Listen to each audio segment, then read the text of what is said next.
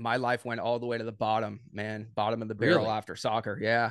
I was living behind a Walmart. And as a teacher, I had a 6 month drawdown, not big, but 6 months unprofitable, dude. Get it, dude. I've had like a $40,000 trade, $70,000 trade, $80,000 trade. I haven't hit the six-figure trade yet, but all those trades didn't feel good to sell, bro. Dude, put it this way: my first $1,000 win felt 1,000 times better than my biggest trade, which was $80,000. And that went on for like a week. And after 2 weeks, dude, I was full blown size and I made 100K in December. Dude, if I could figure out how to sell to the breakout, then I'm going to make money forever in small cap land, dude. What's up, traders? Welcome to the Day Trading Show. My name is Austin Silver. I am your host. Today, we have an incredible interview. James, my co-host, and I sit down with Roland Wolf. Roland is very well known, especially in the small cap space. We touch on everything. Roland explains how he basically went from homeless to successful day trading. He won his girlfriend back. Now he has 4 kids with her. She's his wife. He talks about his professional soccer career all over the world, from, I think he said, Uruguay and Portugal. Like, just an incredible guy. Between his hard work, his discipline, his commitment to trading, his passion for markets, all the way through some of the trials and tribulations that he's had to work through, like I just mentioned a few. So sit back and enjoy. You guys are going to love this. Again, this podcast is ad-free, so please enjoy Spotify, YouTube, wherever. If you enjoy it, stay through till the end and drop some comments on YouTube or shoot me a DM. Let me know what you want me to ask Roland next time we bring him on, because we're definitely going to be bringing him on again. We talked for an hour. We could have talked for 5. So again, make sure you're subscribed and enjoy this conversation with Roland Wolf.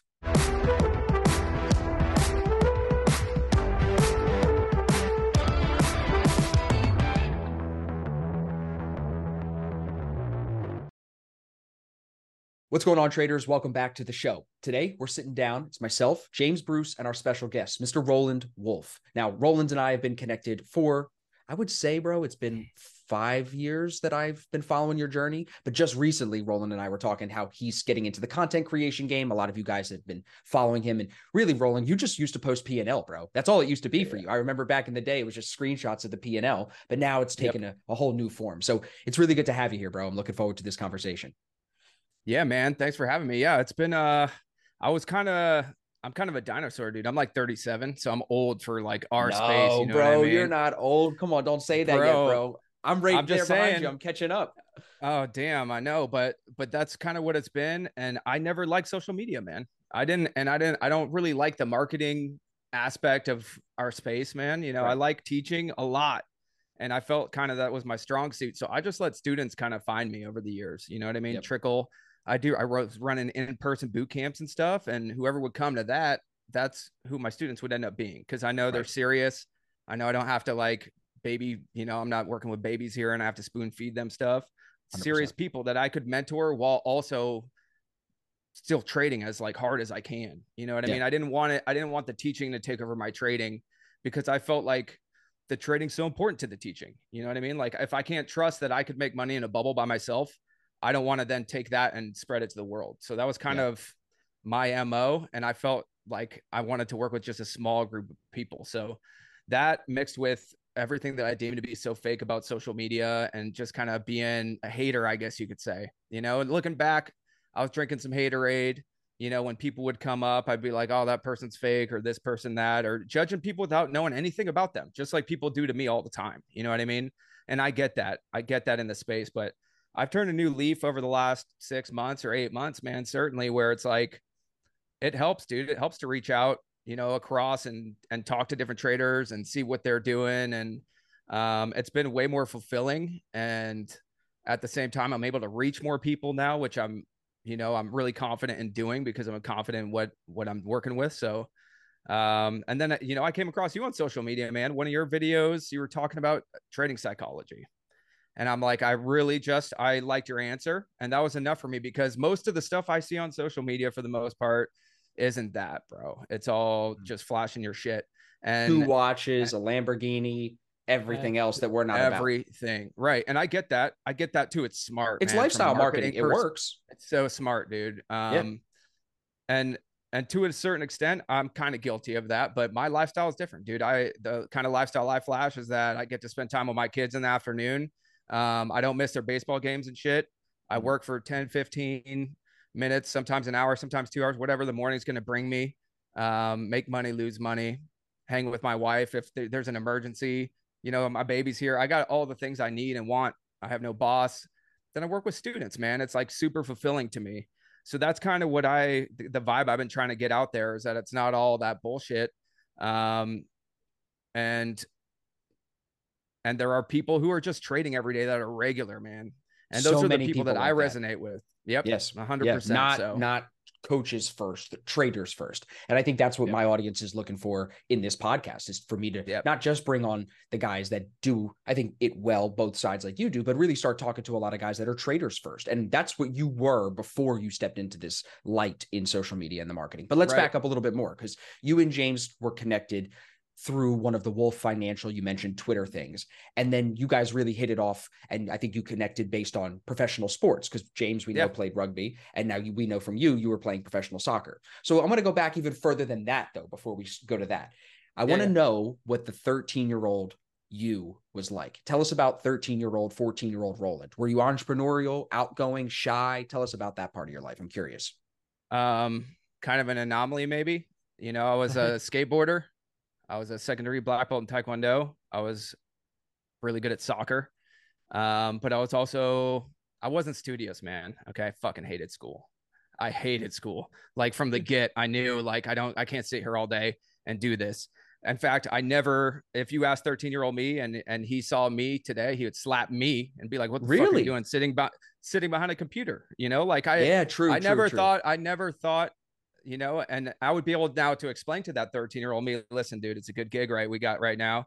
And you'll be really happy here. You know what I mean? It's actually, you'll be, you're happy, bro. Right. But I never really, I wanted to play soccer and I wanted to play, dude. I knew for me it would be something physical, something competitive, something that got my juices flowing and that interests me. It's maybe ADD. I don't care what it's called. Undiagnosed, whatever the hell. But for me, it's, it's just, I just need to be active and competitive, so. Yeah, 100%. And it shows. I mean, even in that answer, bro, the skateboarding, the black belt, and the soccer, like clearly not only did you like being physical and being out and being social with people, but you liked winning. Like you didn't like losing in Taekwondo, bro. Right? You didn't. Nope. So you had that competitive drive from a young age, and it shows in your trading right now. And I'm sure it translates into everything else you do. And you're very fit now. I know you post your stories. I see every day. You're posting your stories a couple hours later than I'm there, because I'm at the gym at noon and we got a couple hours time difference. But you're in there still getting after it now, but in a different way, right? It seems more like, at least in your fitness now, you're competing more against yourself. You're not doing any competition there, right? Nah. It's really you and you. You want to make money trading? We can help you do that. Click the link, take the 3-day free trial to ASFX TV, and come live stream with our team of funded, full-time professional traders all week long. Dude, actually, the fitness thing only started because, a funny story, I got 4 kids, and my oldest son's really inefficient. So we were in Austin a couple years back, and we were at this creek, and he fell in, bro. He fell into this creek, and it was like this it was like a big slide down this concrete thing to get into this creek, and it was deep, and it was kind of hard to get out of. So, and I didn't see it. I just heard it. So I turn around and I look down I knew it, dude. I'm like, look down and he's like in the water in all his gear, his like fishing boots and everything. And I just jumped in, obviously. And so it took me 10 minutes to crawl out of this ditch. Like I was out of shape, bro. And I didn't feel so strong, but I had that dad power. And like, my son's like, we're going to die. And dude, for a split second, I'm like, maybe I'm like, no, we're not gonna die, dude. My hands, bro, that is crazy. I couldn't type for 2 weeks because there was like moss got up halfway up my fingernails, dog, and it was a really messed up experience. And from that moment, I'm like, I'm turning into the most Superman possible, bro. If I need to lift a car, I'm gonna lift a fucking car. Respect, bro. And so that's actually where that came from. And then it feels good to be fit, bro. Dude, it feels good at the same time. So it's just kind of, that's where it led me. And then I got students and people who tell me it is inspiring. I'm not all about the shirtless pic selfie kind of thing or showing your muscles. But if people find it inspiring, I'd rather inspire in that sense than show them like a Lamborghini or my Rolex, 100%. Which is fine. If that is what it is, dude, I bought a Rolex. Okay. I'm not going to lie. 2020, end of 2020, I bought a Pepsi GMT Rolex. It was beautiful. And I felt I earned it, dude. I hadn't splurged on myself in 5 years after being successful in trading. It all went to my family. We bought a house. We did that shit. So I got the Rolex, dude. And yeah, it felt good, dude. I walked around like, whew, like, you know what I mean? I got this At the time, it was 20. It went up to like 40 at one point, and now it's back down a little bit. But I remember thinking, like, yeah, it does give you that feeling of better than and like this weird boost that part of me liked a little bit, but then part of me is like, didn't really like it, man. It was kind of, what the worst part about the Rolex was for me is that I didn't like banging it into stuff. I'm super active. Bro, I tell And everybody that's what I would do if I had one. I it's the just started dumbest, wearing this dude. because this is my dad's, and my dad Yeah, just passed this month. that's But awesome. other than Oh, that, sorry, I would man. never. Thanks, bro. Thanks, bro. I would never wear this, or I would because I bang Totally. into it. You know what I'm saying? Yep. With my Whoop, I Dude, bang it up all the time. yeah, I get it. I wear G-Shock now. And I have a $20 watch from Walmart. It's just one of those Casio whatevers, and Yeah. it's because I got kids and shit. But so here was the turning point. I was about to go to Italy. Okay. It's like 4 a.m. I've got bags full. My bag's full. I'm going down the stairs with my rollie on, feeling good about going to the airport, Europe trip. And I slipped from the second stair up, dude. It was all wood stairs. Oh Guess my how I God. felt? Guess how I fell down the stairs, dude? Like this, with my arm Wrist, up, with my right. left arm up, ass, right. Protect the everything watch. else. Boom, protect. I swear to God, dude, I would have died, but the watch would have been flawless, dude. So that was kind of like, this is the dumbest thing. And not only, yeah, it's just, Bro, I get it, and I don't, but it's not for me. I tried it. Great story and great. Yeah. I can relate so much to it because when you reach, I think, financial success at different levels, you do want to reward yourself. You do want to experience what you work hard for. But there are certain things that I can relate, like I said, 100% to you, where you spend money on certain things and it feels kind of superficial. Even like when we got a Tesla a couple of years ago. And I of course, that's going to be a flex 3 years ago to people on the internet, right? And even one picture, I remember posting it of me standing in front of the Tesla. It got so much attention and it made me feel weird. It's like, just because I can afford this car, now you want to listen to me, versus when I was giving you real value and trying to help you, that didn't make you want to listen to me. It's sad. So it rubbed me the wrong way. And that's why my you. approach has been like to get attention from everybody in the internet, including guys like you. I just put out all of this content. I put out more than the guy that takes one picture with one Lambo and posts once a week. I'm out there 15 times a day telling you, vomiting the value, even when you don't want it. So, and that's where I've kind of found my niche, but I could totally relate. And I know a lot of our listeners do. You know what, bro? I think it's the generation is shifting where like material things used to mean a lot more, but younger people are valuing experiences. The trip to Italy over wearing the Rolex to the trip to Italy. You know what I'm saying? I think it's still really divisive because obviously, I mean, you got like Andrew Tate and stuff, who I like a lot of the stuff he says, but it's all like Bugattis and the. Oh, you did that well. That was good. Yeah. Thank you. Yeah. All that kind of stuff. And that's smart too. It's smart marketing. It is, but that's just not for me. And what I find is that whenever I kind of push marketing like that, I end up with a specific set of people for the most part that I don't necessarily want to work with as a teacher. 100%. That's just me, dude. The people that I get are dads and like everyday people who are actually want to work and try to figure out how to trade on their own and all that good stuff. Those are the people. I can't tell you, man. I do boot camps all over the US all year, dude, like 1 or 2 a month. And there's not been one where someone comes to one of my boot camps and I'm like, screw that guy. That guy was a complete, whatever. That doesn't really happen. And I think that's because we put a certain energy out, whatever kind of energy you put out, or that's what you're going to get back. And so that I may be cutting out a big portion of people, but for me, I don't really give a shit, man. No, 100%. The way you choose to market it attracts a certain type of customer. You do more Instagram 100%. Marketing, you're not going to attract great clients. You do podcasts, you do Twitter, you're going to attract higher quality clients. A lot of my highest paying customers for the Black Shirt Club, which is the mentorship group me and James run, they come from the podcast because what are adults, dads searching? And because they're busy, they're not watching Instagram all day. They got kids, they got a job, so you have to think about that too. And that plays into it. So 100% agree. So now let's talk about the soccer a little bit, since you and James are on the same page with the professional sport. So I played soccer, bro, back in the day. I switched to track in order to get into college. I ran track for Rutgers for a couple of years. So I was fast. I played striker like you. But tell us about your career. So what happened? Because you said you had a brief stint professionally. Yeah, so that's funny, man. My senior year of high school, actually, because I had a track coach through high school for soccer. And he was desperately trying to get me to switch, dude, because I forget what my 100 was, but I was running pretty quick at the time. I wanted to chase a ball. I wanted to score goals. So I played striker, went to BU, Boston University, on a full ride my freshman year. This would have been 05. Wow. And but I didn't even want to go to college, dude, because in soccer, it's like when you're 18, 19, 20, you're supposed to be signing professional contracts. You're not Yeah, supposed to you're be going to late. college. Right. You're And late. the whole world works like that. If not, you're getting a trade somewhere. You're going to be figuring out how to, make something or do something with your life at that point because soccer's out of the picture. So that was kind of the mind frame I came from back then. Now it's growing a lot in the US over the last 20 It's years or 15 amazing, years isn't since it, it's bro? been, Can you dude. believe, Look like, at even this last Miami. month? Yes, bro. Dude, look at Miami, man. We got Messi in It's America and amazing, bro. all It's of the amazing what the Barcelona MLS team. I has come. mean, Yeah, bro. It's amazing. it's still messed up in my opinion. It's just like old people from other countries who get money and not Americans yet. But that Of will course. change in the It will future. change. That's Yes, it that's will another change. conversation, bro. Yeah, we could have a whole Anyway, podcast, I'm yeah, sure, about that, that's bro. another conversation, dude. But yeah, so went to BU my freshman year. And then I led them in scoring. Then I left like right after first semester, dude. I was not there for school. I didn't go to class. I didn't go to any classes. I just trained all day and played. Second semester, I left and went to Portugal. A club called Académica de Coimbra in Portugal. First division club. So they play against like Benfica and Sporting and all the big clubs Yep. there. Yep. But a smaller club and kind of a college town. And I was only 18, dude. So I was there for about 6 months. They wanted to sign me, loan me out to a second division club, but I wanted to play. I was like kind of hard headed and stupid at the time. And that's the process there, like minor leagues. I Yep. didn't want to go to the minor leagues. So No. I kind of had this stupid ego thing that was stupid.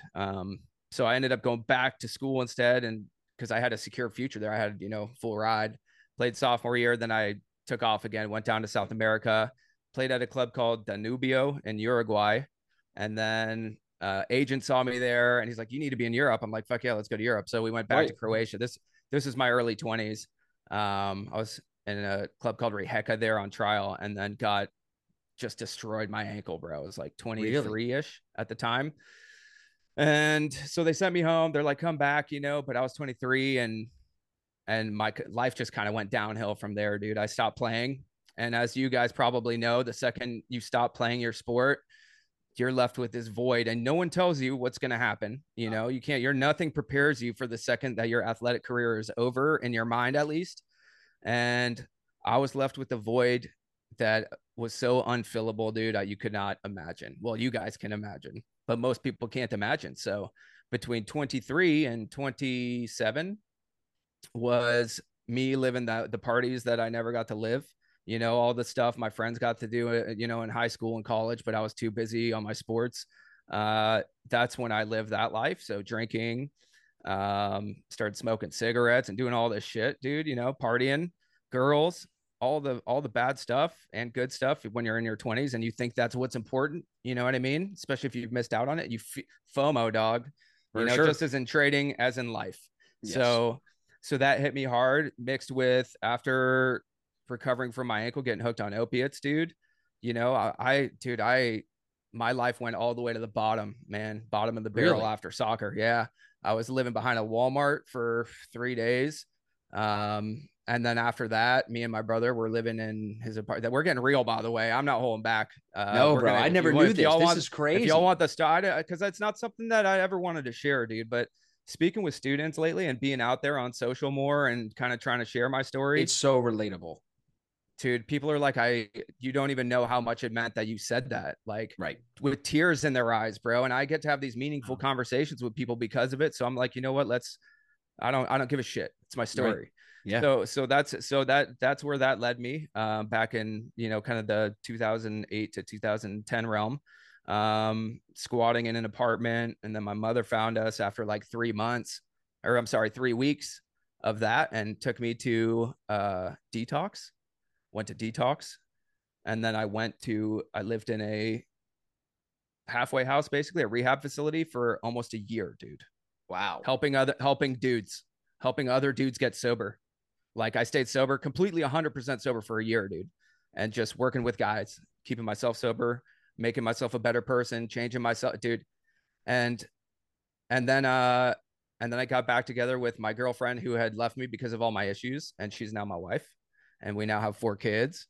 And that led me to trading, bro. Like having my kids is what eventually led me to trading. After all of that, And all those experiences I feel have molded me as a trader, dude, and as a teacher, so it's kind of, I've been down to the bottom of the barrel. So that was that void though, that I was talking about, dude. I didn't know how to live anymore without my identity as like, I'm Roland, star soccer player, striker, bound for like US national team and glory, that's what my whole life was about. And then when that was gone, it's like, what now, Dude, So 100%. so Yes. there's a kind of long answer to kind of Dude, a simple I question. love it. I appreciate you saying that. I appreciate you sharing it because it is relatable. James, you played Yeah. professional sports, so I'm sure you can relate more to me because I only played in college, right? To that Yeah. void, that emptiness. I'm curious, just since we're talking about it, how did Yeah. you fill it?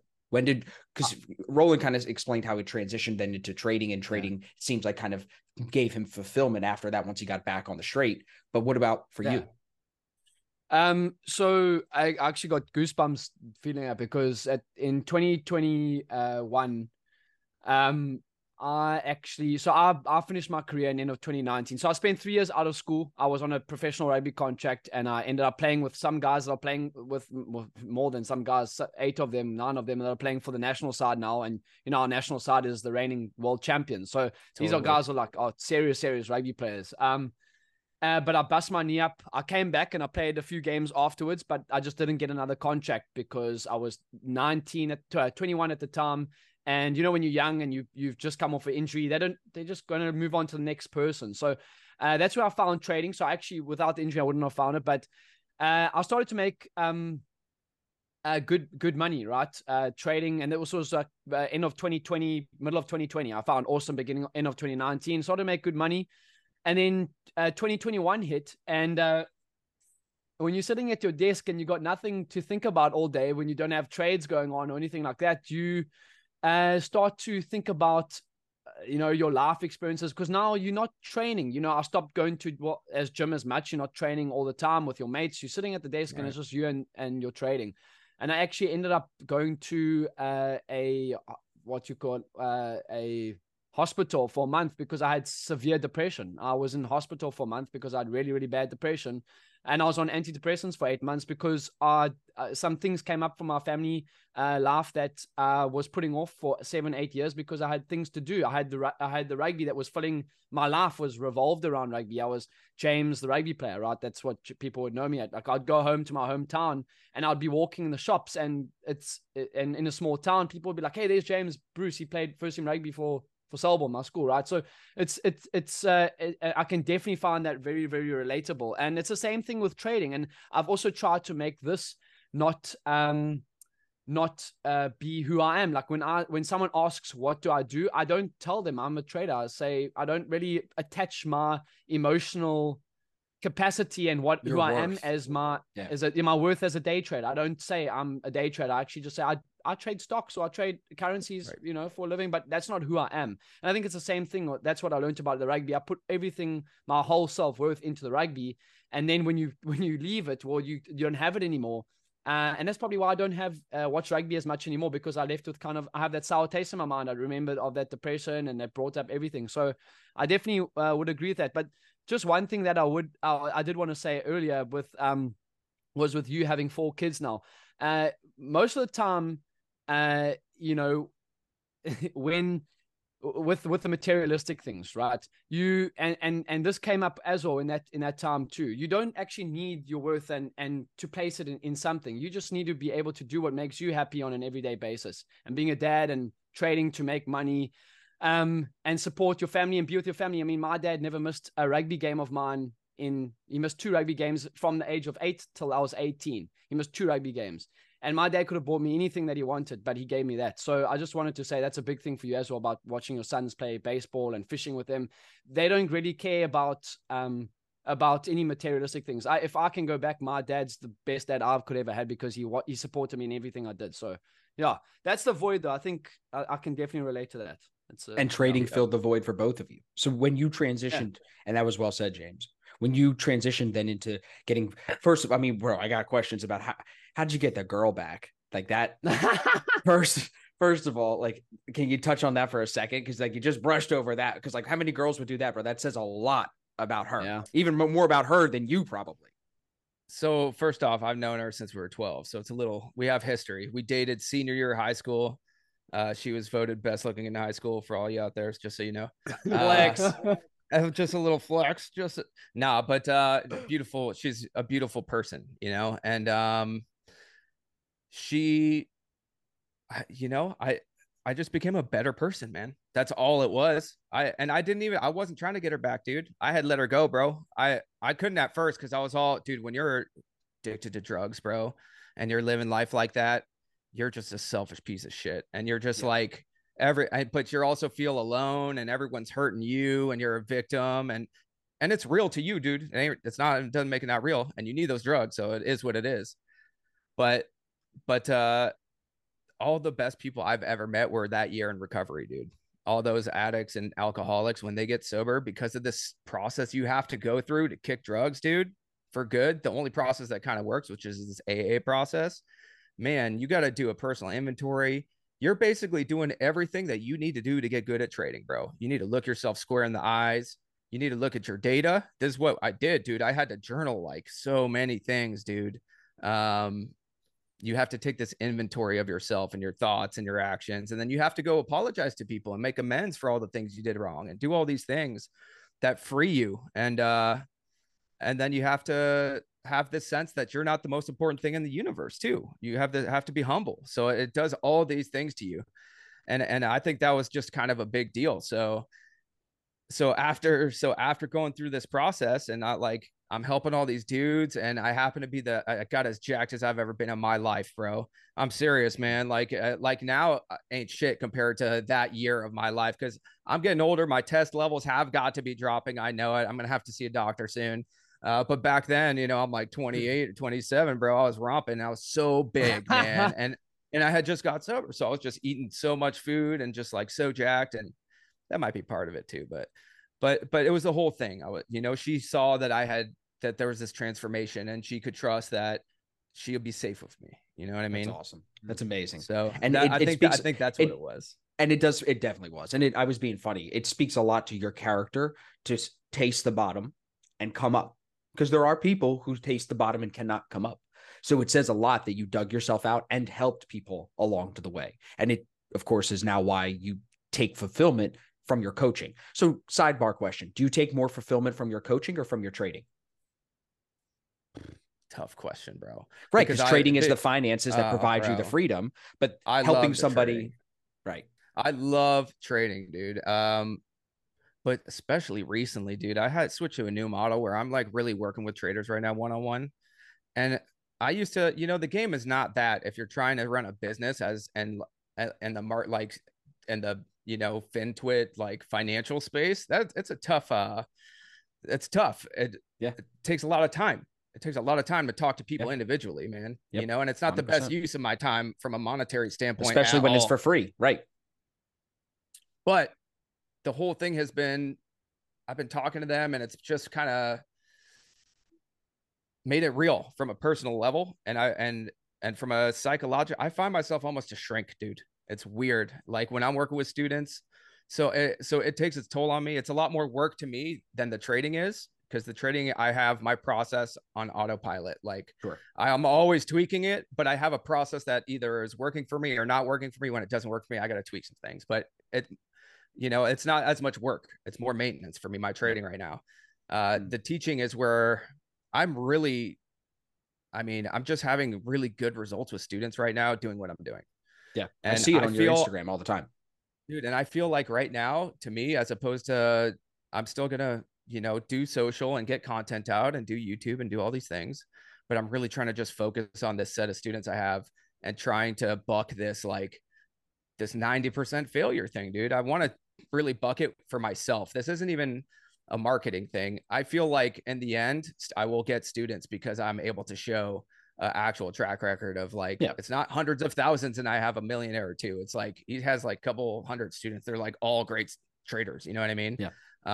Which I know is not possible, dude, because no, it is, bro. But people will come and go. I've been running this mentorship for a while now, and we've seen like James started, like he said, as a student of mine. Like he bought the course, he came in, and he's helped me grow ASFX. Like our business is what it is, thanks to in part to him. That's awesome. Yeah, that's the way that I felt like the business always had to grow, was someone would come in organically. And it's now happened for 3 other people, other than, well, 2 other people, him being one of them. So there's the 4 of us that are running the show now. That's awesome. It's the best way, bro, because now we're all cut from the same cloth. You know what I mean? Now, of course, the way James trades now is a little bit different than the way I trade, of course. But the same foundation, you know. That's always the case. Always, of course. And now James has the same taste in his mouth that you and I do of helping someone, seeing them improve, seeing them make more money. For us right now, I'm curious, because we're going to get into some trading shit now. We're helping guys get funded with these prop firms. So when somebody gets their first prop firm payout, they get $3,000, $4,000, $5,000. They get a refund back, whatever it may be. That's huge for people. And I feel like you can probably relate, because you make good money from your trading as well. You get caught up. You and me are shooting for 10, 15, 30, 40, 50,000 a month. Some guys, $5,000 still makes a big difference in their life. And that can be so impactful. So like you said, to the point where they're crying, tears in the eyes, you know? Yeah, I get it, dude. You lose touch with reality a little bit. Exactly. For sure. I'm not thinking about money when I'm trading. It's all numbers. It's all risk reward. And then you pull a 40 grand day. Right. Yeah, exactly. And then that, dude, to me is anticlimactic anyway. So it's kind of like, I'm not fist pumping, man. No, because what are you supposed to do, bro? Go buy another Rolex? Nothing. I just, it's just I did my job really well today. Hopefully, maybe I got a little bit lucky. Whatever the circumstances I just want to check out what happened, and let's keep going, dude. Let's keep pushing. I'm all about the next trade, dude. Always have been. Not always. Early on, obviously, you of course out and you're just like I got stuck, and you fall in love with things, and you do all this crazy shit. Right. But I'm just all about the next trade, and something I realized about that came down to Andrew Huberman, dude. Have you guys heard of him? You have to have heard of him. Of course, bro. Come on. Oh my gosh. Actually, this guy is the reason that you guys are seeing me make content now. Is him. Because at the end of 2022 was the worst. I mean, the markets were fucking, especially for small cap and mid caps and just stocks and everything, crypto and everything. It was just a terrible year, dude. But I had the worst 6-month period that I've had since 2017. And really? And as a teacher, I had a 6-month drawdown, not big, but 6 months unprofitable, dude, which hasn't happened in so long. And it was the markets, but it was also me just relying on what had always worked for me and not adapting well enough and all that good stuff and not working hard enough at the end of the day. So it was like, I was getting depressed again, dude, legit depressed. I had started doing business with someone else. I had kind of gotten away from this model that I have now and away from personal teaching and that was kind of not going really well either. So I was just felt helpless, dude. And I saw this Andrew Huberman. It was actually the perfect morning routine, bro. Andrew Huberman, he starts talking about dopamine and ice baths and shit. And I just really liked it. I'm like, I like this. I liked everything I just heard. And it just resonated. Again, just one piece of content resonated with me. I'm like, okay. So I went through listen to all his podcasts and stuff like that. And read the book by his Dopamine Nation by one of his associates. Anyways, all about dopamine. And because of my past history with addiction and dopamine, like I just was drawn to this dude, and it made me realize so much about my trading and what we're a perfect guinea pig. I'm sure if they hooked us up, pro, especially those who are like trading heavily all day, which I'm more positional. I'm not in and out a lot, but the people who are, I'm sure it's just dopamine spikes, bro. And all day. But here's the thing that resonated with me the most of all of that was that the dopamine is actually the journey. You actually get that dopamine buildup when you're working towards something, bro. This explained my whole fucking life to me in one video. Okay. The dopamine is actually the journey. We used to think the dopamine, the science used to say dopamine was like when you had the dessert and you felt good, or you took the drug and you get the dopamine, which drugs will give you the dopamine. But in real life, dude, you get it from the journey. So like a boxer training for a championship fight is full of dopamine. It's what drives us further, man. It's what drives the trader to find the next trade and stuff like that. But then afterwards, there's a crash, because to get back to baseline dopamine, it has to crash, get below equally amount. It goes below, and then it'll equalize. So that's that thing traders feel all day. I'm sure it influences FOMO. I'm sure revenge trading, you name it, dude. I'm sure all of it. I'm sure it's work, dude. Our chemicals are working against us when we're trading. I believe so. You can kind of be aware of that. So it brought me, so that's what led me to like, okay, dude, stop being a little pussy. Sorry, I don't know what I can say and can't No, say. you can say it all, bro. Okay. Come on. Okay. Don't be a little pussy, dude. Like, get up, get to work, fix your trading, fix your business, take your business back, fix your business, fucking take care of your kids. Cause that's the big thing for me. That this depression, this last kind of period was because my trading sucks. So if my trading suck, how can I teach? How can I teach what I'm not doing well at? It kind of felt hypocritical. So I was just 100%. having this crisis, dog. And then at the same time, I have to look my wife in the face at night, tell her everything's okay, and have my 3 and have a 4th on the way and all that good stuff, dude. So it, dude, like I said, just a piece of content. And that's why we're sitting here, dude, is because of that, dude, you know? So that's why now I'm doing this, because it's like, fuck it. I have things to say too. And I know it helps my students. And I know all I see on the internet and on social media is the same bullshit that they're getting from ChatGPT every day on how to trade and shit. And like, of course, here's my Lamborghini and here's the 3 rules to the trade wall. And like, that's it. And so, yeah, you know, and I'm trying to associate and gravitate towards people who are on that same kind of path. And 100%. So I'll let me reach out dive to deeper anyone, on that. but I want to go deeper on the dopamine before you keep going, if that's okay. Because it's, no, I think fine. this is, you're the perfect one to speak on this. How do you help traders now control that hunger for dopamine? Like, what are you telling some of the guys that you're sitting with? Just the realization for me, Awareness. the biggest realization is that every time I sell, it's going to be an anticlimactic feeling, right? Because the journey is done. That was huge for me. I'm like, because I didn't get it, dude. I've had like a $40,000 trade, $70,000 trade, $80,000 trade. I haven't hit the 6-figure trade yet, but all those trades didn't feel good to sell, bro. You know what I mean? To the point where it's all, and that's affected me in trades in the past where I've been up big and then don't sell it, you know, because you want that, you want the action. You just want to play. I don't want to be out. I don't want the journey to be done. And it's the same that went back to my soccer career, dude. I didn't know, and I didn't know it at the time, but I just wasn't ready for that journey to be done either. And that led me to do a really fucked up shit for a long time. You know what I mean? Right. And wow, bro, that's huge for yourself, though. Huge awareness on yourself. And so I try to transmit that to people I work with, which is like, you have to be aware that you're going to go through these cycles throughout the day. It doesn't feel good to sell no matter what.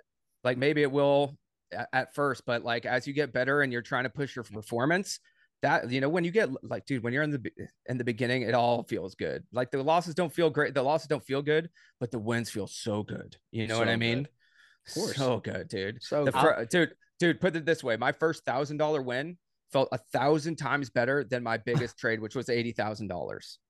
Wow. Isn't that fucked up, dude? People I'm not people won't believe that though, bro, when they hear that. Because they like dude, a new trader. No cap, as the kids say. No cap, as they say. No cap. Dude, that is a fact. No, like that first $1,000 trade changed my life, dude. Because it showed you that this is possible. 10 minutes, $1,000, bro. You know, when that happened, I'm like 10 minutes I did the math. I'm like $1,000 in a week at the 9 to 5. I'm like 10 minutes at the computer. We're doing something I like, you know, and I did the math and I haven't turned back since then. I mean, what year was that? What year did you first place? 2016. Oh, that was 17 was the first time I had that trade though. Got it. That changed it. But so 15 is, I had my son in 14. Okay. My first kid. All right. In 2015, I took like 400, or I forget, it's been a long time, 400, 700, $800, and I put it into like a Capital One 360 account. They don't even have it anymore. A brokerage account though. And I Googled cheap stocks because I knew I don't have enough to buy Google. I did math, bro. You know, I'm pretty decent at math. So I'm like, I could buy how many shares Can't of Google, afford this, right? And then I knew it's got to move a certain amount. It's got to move really a lot for me to make anything significant. So I'm like, okay, screw that. So I found the cheapest stocks. I'm like, well, I could buy more shares if they're cheaper. This is just my logic right off the bat, which is true. Okay. I still am stuck where this logic took me to. Okay. So I bought Barrett Gold. It's they've changed names since then. I think I'm not even sure if they're still around, but Barrett Gold, Bank of America. Yeah. Okay. So I think, okay, perfect. Yeah, it is GOLD now, but it used to be called Barrett Gold. It may still be, but it used to be a different ticker. So I've put half in there, half in Bank of America. BA did nothing. Bank of America did nothing. I'm sorry. Barrett Gold doubled. All right. Over the span of 8 months or a year.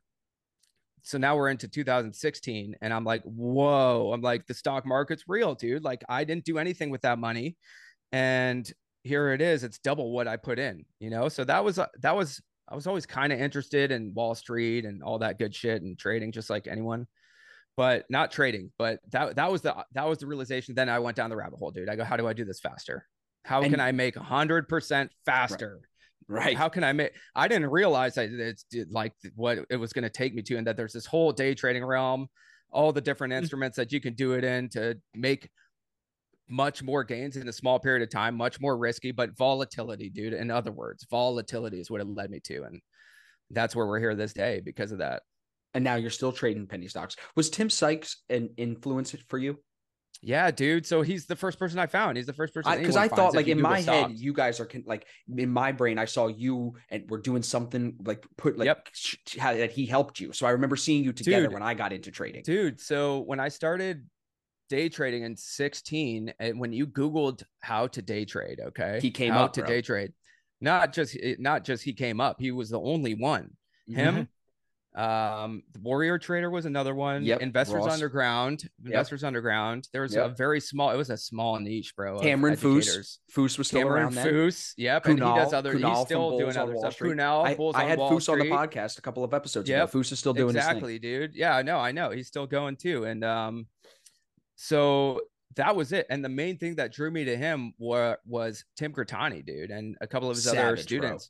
Dude, this guy, no one hates on this dude. He is the greatest, in my opinion. Once I realized how he traded and watched his guides, that was the main, like, real big turning point for me, where I realized how this short seller, phenomenal at the peak of his powers at the time, was short selling. And I was matching up his areas of entry to my entries of buying. And I'm like, oh God, I buy this dude shorts. He's like, you know what I mean? I'm the guy on the other end of this dude's trades, and being so competitive, like, I'm definitely never fucking doing that again. I literally told that to my wife. I go, and I was like watching his guide on my phone in the car. My wife was driving around just like this. And I turned over like, and she's like, what? I'm like, I've been buying Tim Grattani shorts. She has no fucking clue what the fuck. She doesn't know means. what you're talking about, bro. But you're like, oh my God. It was a aha moment, you know? So yeah, between him, found a couple other mentors. And yeah, but Tim Sykes, dude, that's, you know, he's definitely the OG, bro. He's one of the OGs. He was the one who had the information. You know, he had like a couple things I read online where I'm like, okay, it resonated. And then Tim Grattani, I saw him like, that guy's real. Because I wasn't so sure about Tim at first. Most people, well, yeah, bro. Because back in those days, he was on some show. He had an orange Lamborghini, big house in Miami. He was flexing. It was different. He was different than he is today. Yes, it was the Lamborghinis and stuff. I was Lambo Tim. So I didn't trust that at the moment because no one really fully trusts that. You know what I mean? No one actually does. But it was the testimonials and some of the information. He had millionaire students. Like, he actually was making people millionaires. No, dude, and to be fair, man, like, I learned a lot through a lot of his traders too. The main thing I got from Tim right off the bat was cut losses quickly, dude. And that literally saved me. That one rule enough to where I'm like, all right, cool. That gave me a foundation. The fact that I never was the dude that held for no reason, like, that couldn't. That's huge, bro. How many traders move their stop loss or hold the loss? I didn't even have a stop, and the second it would start going red on me, and I could feel it like that, and just the feeling that it was going against me at all, dude. Boop, off. Right. That was it. And of course, all the time you get the rip, and you're like, oh shit, I was wrong, but I didn't care like that.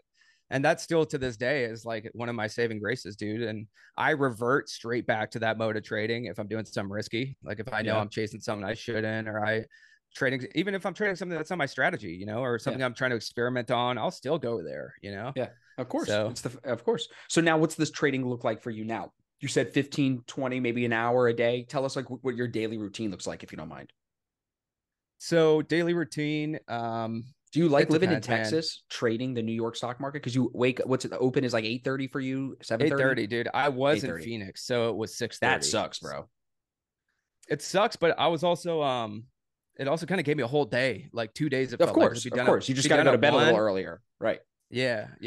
So no, I don't mind. Texas is kind of perfect medium, you know. East Coast kind of feels like when the trading day's done, the day's done, you know. You got it's like 4, you got to do all these things. So I like Texas, dude. I wake up early.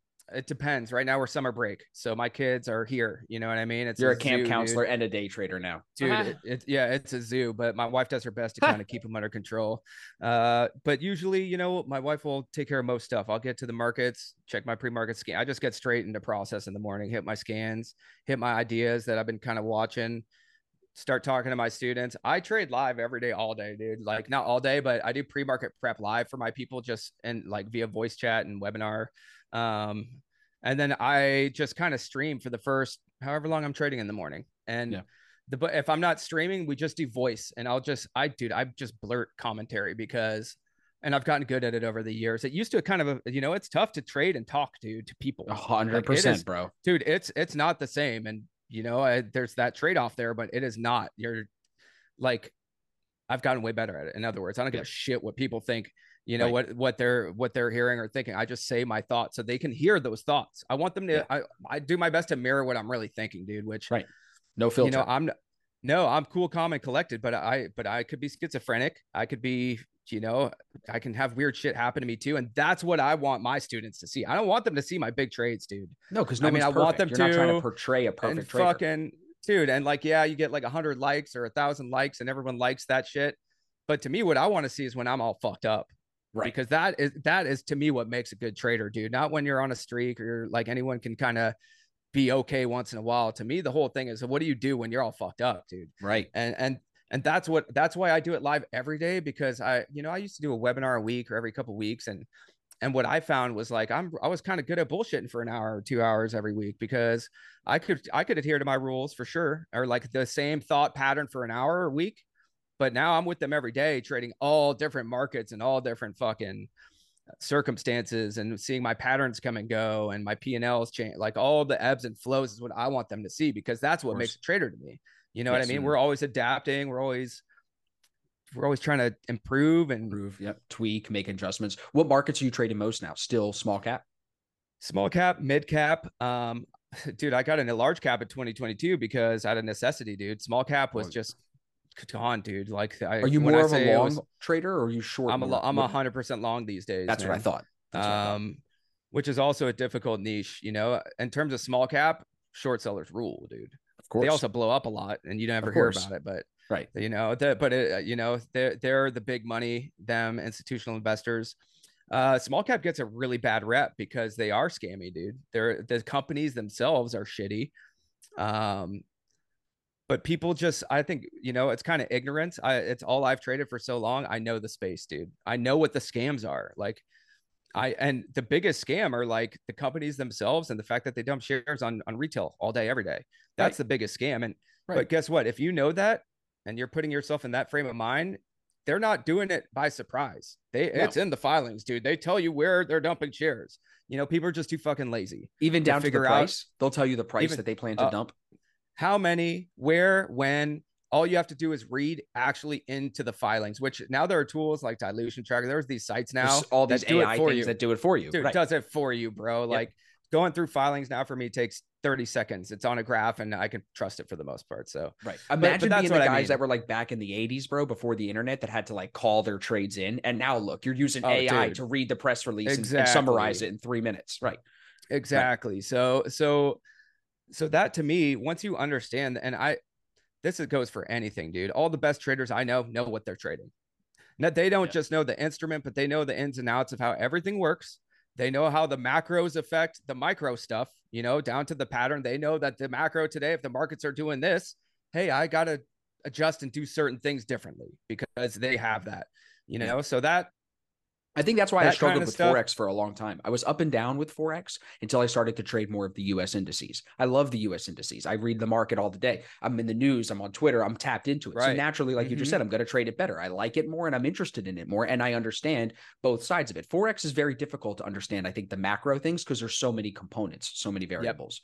But I wanted to ask you a question from a buddy of mine. I told him I was sitting with you. And he goes, you got it, because he's in finance as well. He works for Fidelity. And he goes, you got to ask him what separates him from all the other people that get into day trading small cap stocks and they get blown out and then they never trade again and they think it's a scam and they're afraid. Now, from talking to you for an hour, because this is the first time we've spoken, Clearly, it's your competitive edge. Clearly, it's your intellect. Clearly, it's a couple of characteristics that you were born with.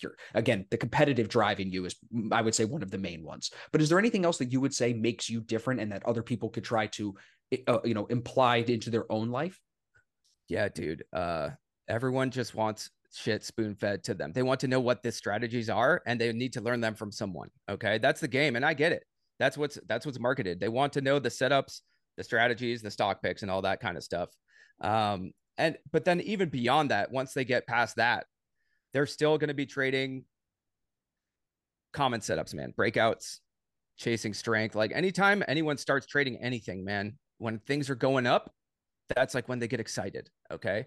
I realized kind of early on in my journey that it didn't pay to be like that. Like specifically when I started watching Tim Grittani, that's when I realized, okay, this area that I'm buying that he's, where I'm getting all amped up, every other noob must be amped up here too. Every shitty trader in the world is going to be trying to buy this right now. And then the short seller is doing the opposite of that. So, and he's making money. And why the fuck is that? So I think what set me apart early on was the decision that I need to sell where this good short sellers are selling. And then from that point, I had to reverse engineer entries. So instead of trading anything anyone was trading, breakouts, cup and hand, any of your basic trading patterns that you see, you'll see like the ads with the whoop, whoop, whoop, whoop, whoop, whoop, whoop. Like none of that shit, bro. Nothing I could Google is what I was trading. Okay. I was tracking setups for myself, developing my own strategies, all based on selling to me, dude, selling to noob retail traders, if I could figure out how to sell to the breakout, then I'm going to make money forever in small cap land, dude.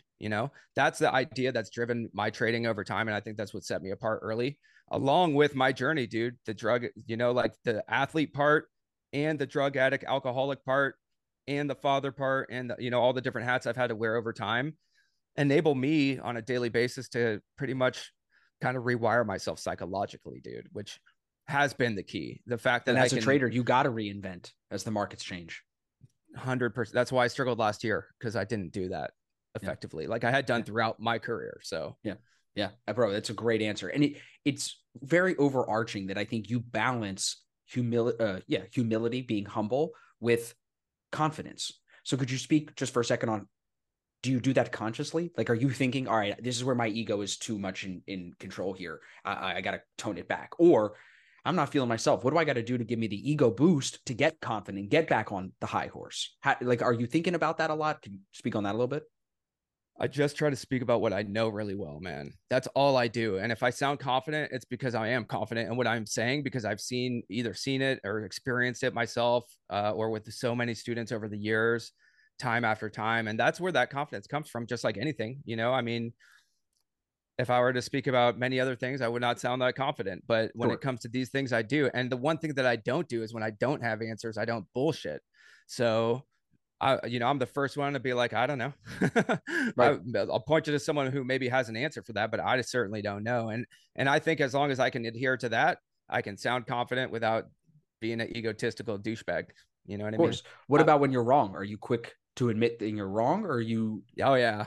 Oh yeah, dude. Maybe not with my wife as much as I should, but that's a different, dude. I'm not the same person. Like, I'm trader Roland versus husband Roland, different person. Yes. Yeah. Yes. But anyone who's been married for like 9 years can attest. It's a ebbs and flows. It is, bro. But, I can 100%. Yeah. She's my favorite person in the whole world. I couldn't live without her. And yeah. But that doesn't mean she ain't going to grind your gears sometimes, bro. Exactly. Exactly. Yep. What was that line? Don't worry about it.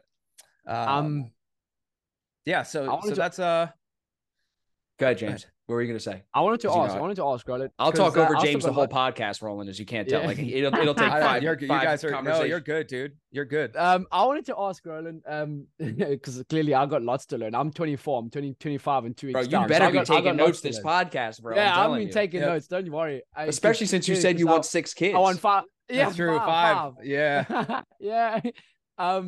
But that's super cool, because Roland's like literally someone that I would want to be like when I'm 38. How old are you, Roland? You're 50 now. 37, dude. Yeah, 37, going on 50. Bro, don't get rid of our guests already. We're not even done the first episode. Fuck. I'm No, having fun, bro. We're good. so when I get to Roland, like I want to be like what Roland's doing is literally what you like a role model for. I'm pretty sure Austin as well, but myself. 100%.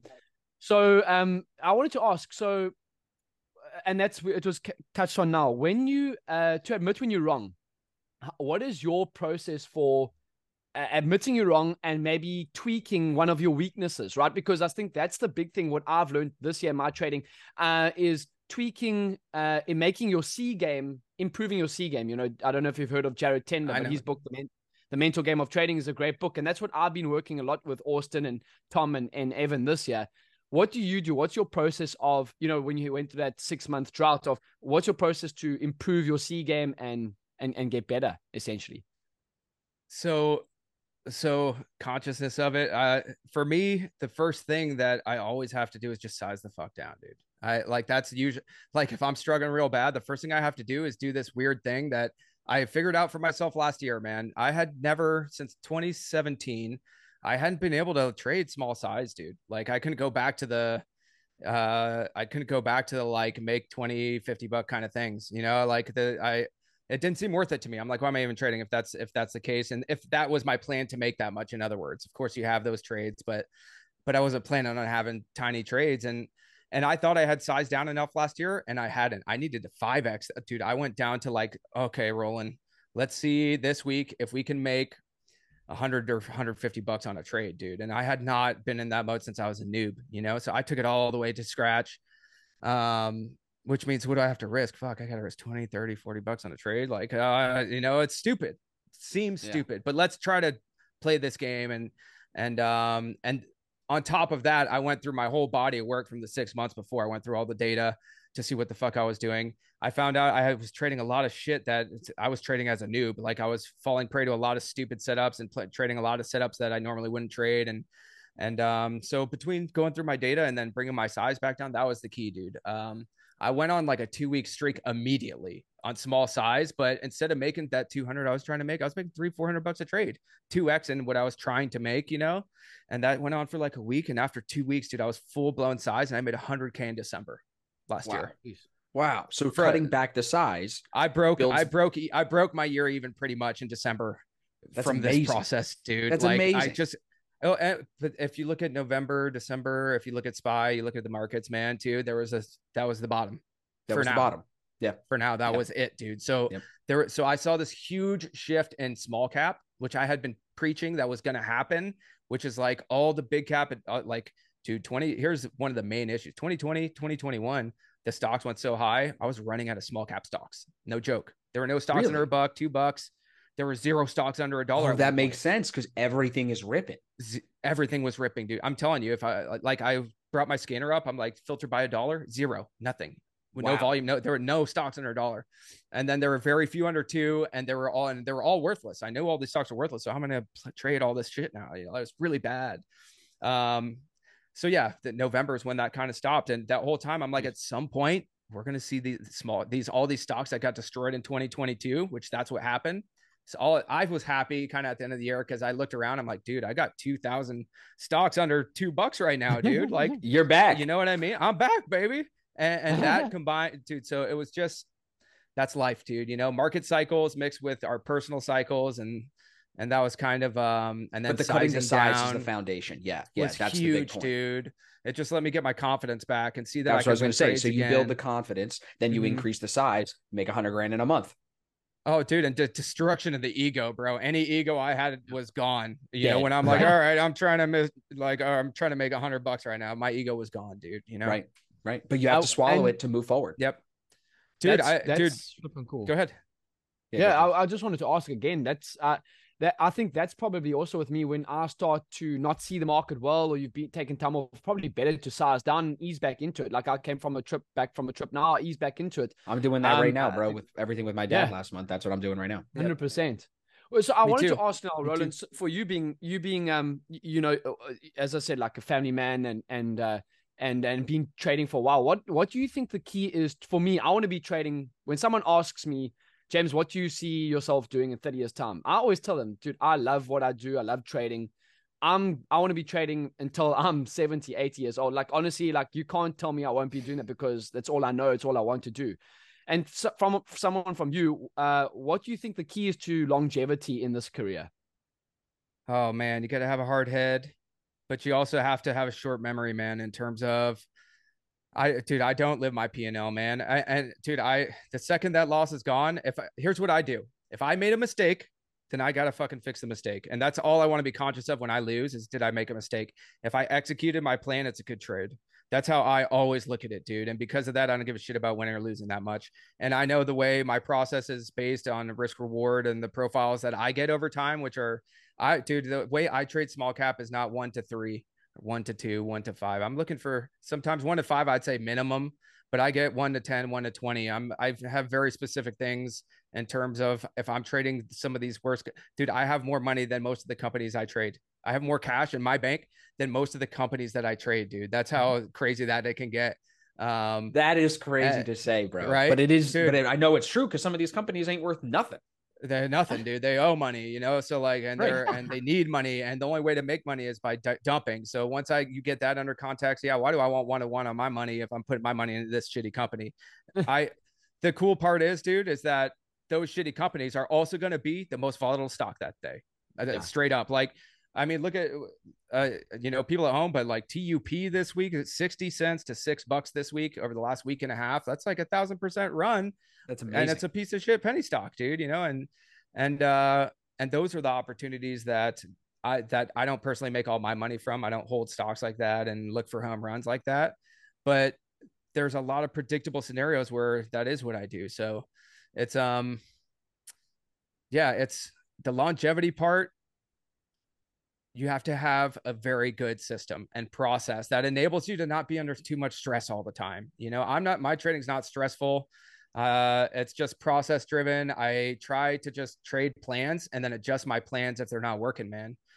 Because of that, I don't get too sucked into too much emotional crap throughout the day. I know that either my plans need to be adjusted or I made a mistake. And if I made a mistake, that's something that I need to meet head on. And if it's my plans, then we just move to the next trade. I could lose the next 5 trades and I just need that one winning trade. That's how I go about it. I think if you can have a system that allows you to not be highly, highly accurate, but still make money, that's a big deal. A lot of people are looking for that one that works every time. And for me, that's not the case. I need something that over time, I can be half right and make a lot of money from still. Situations like that. And then everything in between are kind of what will make it up. Passion, bro. If you don't have passion, man, if you don't love it, done. See ya. Period. Because one down period. I just got super goosebumps, bro. Like the super all my dude, because that was the main thing for me, dude. Same with our sports careers, dude. I was just passionate. That's why I woke up before everyone, before school, and trained more than everyone. That's why I did all the extra things, because I had that same fire burn. And if the fire burns bright, dude, then you can couple that with a systematized process. You're getting away from just being like a degenerate. You're not a gambler. And that's kind of what I tell people, because there's obviously that kind of gambling versus trader thing going on. And there's both. You're either a gambler or a trader, in my opinion. 100%. I agree 100%. Yeah. And there's a time and place for it, right? We can go play blackjack and we can gamble our balls off. Oh yeah. But when it comes to trading, we need to put the right hat on. I have my final question for you, Roland. This has been a great hour. I know the audience is going to love this, and I know there's going to be questions. So I hope you don't mind coming back for a part 2. I love speaking with you guys. It was a great conversation. Good. Yeah. Good. I love to hear that. Yeah. This is what I was talking about. This is what I was talking about, by the way. Yeah. Where I don't give a shit what you trade, dude. Like, no, all traders are going through exact same battle, psychologically, emotionally, in their lives. But also, listen, if you sat down with guys that were like the Lambo guys that aren't really trading, that are more the degenerate, you wouldn't enjoy the conversation as much. I don't have them on the podcast. Probably for a reason. Not. It's Probably what are we gonna? Not. I don't care about your supercar. I don't care that it's rented or whatever. Like, it doesn't interest me. I want to talk with real experience. Someone like yourself, homeless to successful trading. Like, come on, like it doesn't get any more real than that, bro.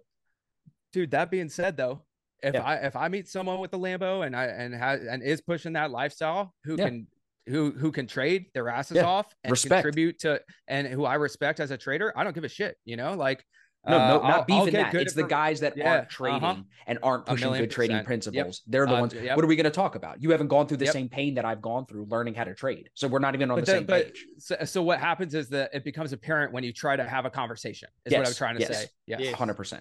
I've had to drop 2 podcast episodes because of that. where I knew afterwards, I'm like, it's not going to rub the right way. No bueno. So here, my final thought for you, my final question.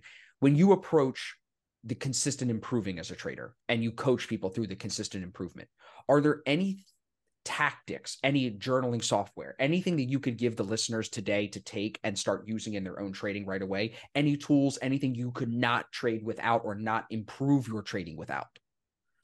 Well, it depends on what you're trading. Obviously, I have specific scans and things that I can't trade without. You know, I'm trading stocks. I am trading volatility and momentum and stuff like that. So I need to have my eyes on many stocks. So obviously, you're scanning software and stuff like that, dude. I think it's huge to surround yourself with traders. I think that is one of the biggest things you can do. If you're passionate, make sure that that is what your circle looks like, man. Surround yourself with people who are heading in the same direction as you. That can help you with accountability, you know, that can help you, dude, someone to talk to, man. I found one of the biggest things for me has been able to have people to talk to when I'm struggling or when I'm doing well, or I want to push an idea to someone, just another set of ears, another set of eyes. Dude, I have found that to be super powerful. That being said, if you're part of the wrong community, you know, bad things can happen too, because there's bad things that happen there. But between that, patience, man, patience with yourself.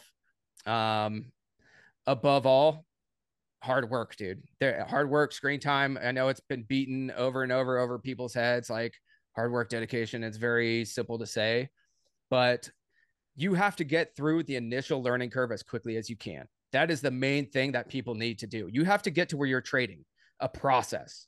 And to do that, you have to learn all the basics, whatever you're going to be trading. Make sure that you're learning how the markets are structured, how the things move, you know, how to get executed, like all the little nuances of that stuff. The terminology, that's first. That's like the first curve.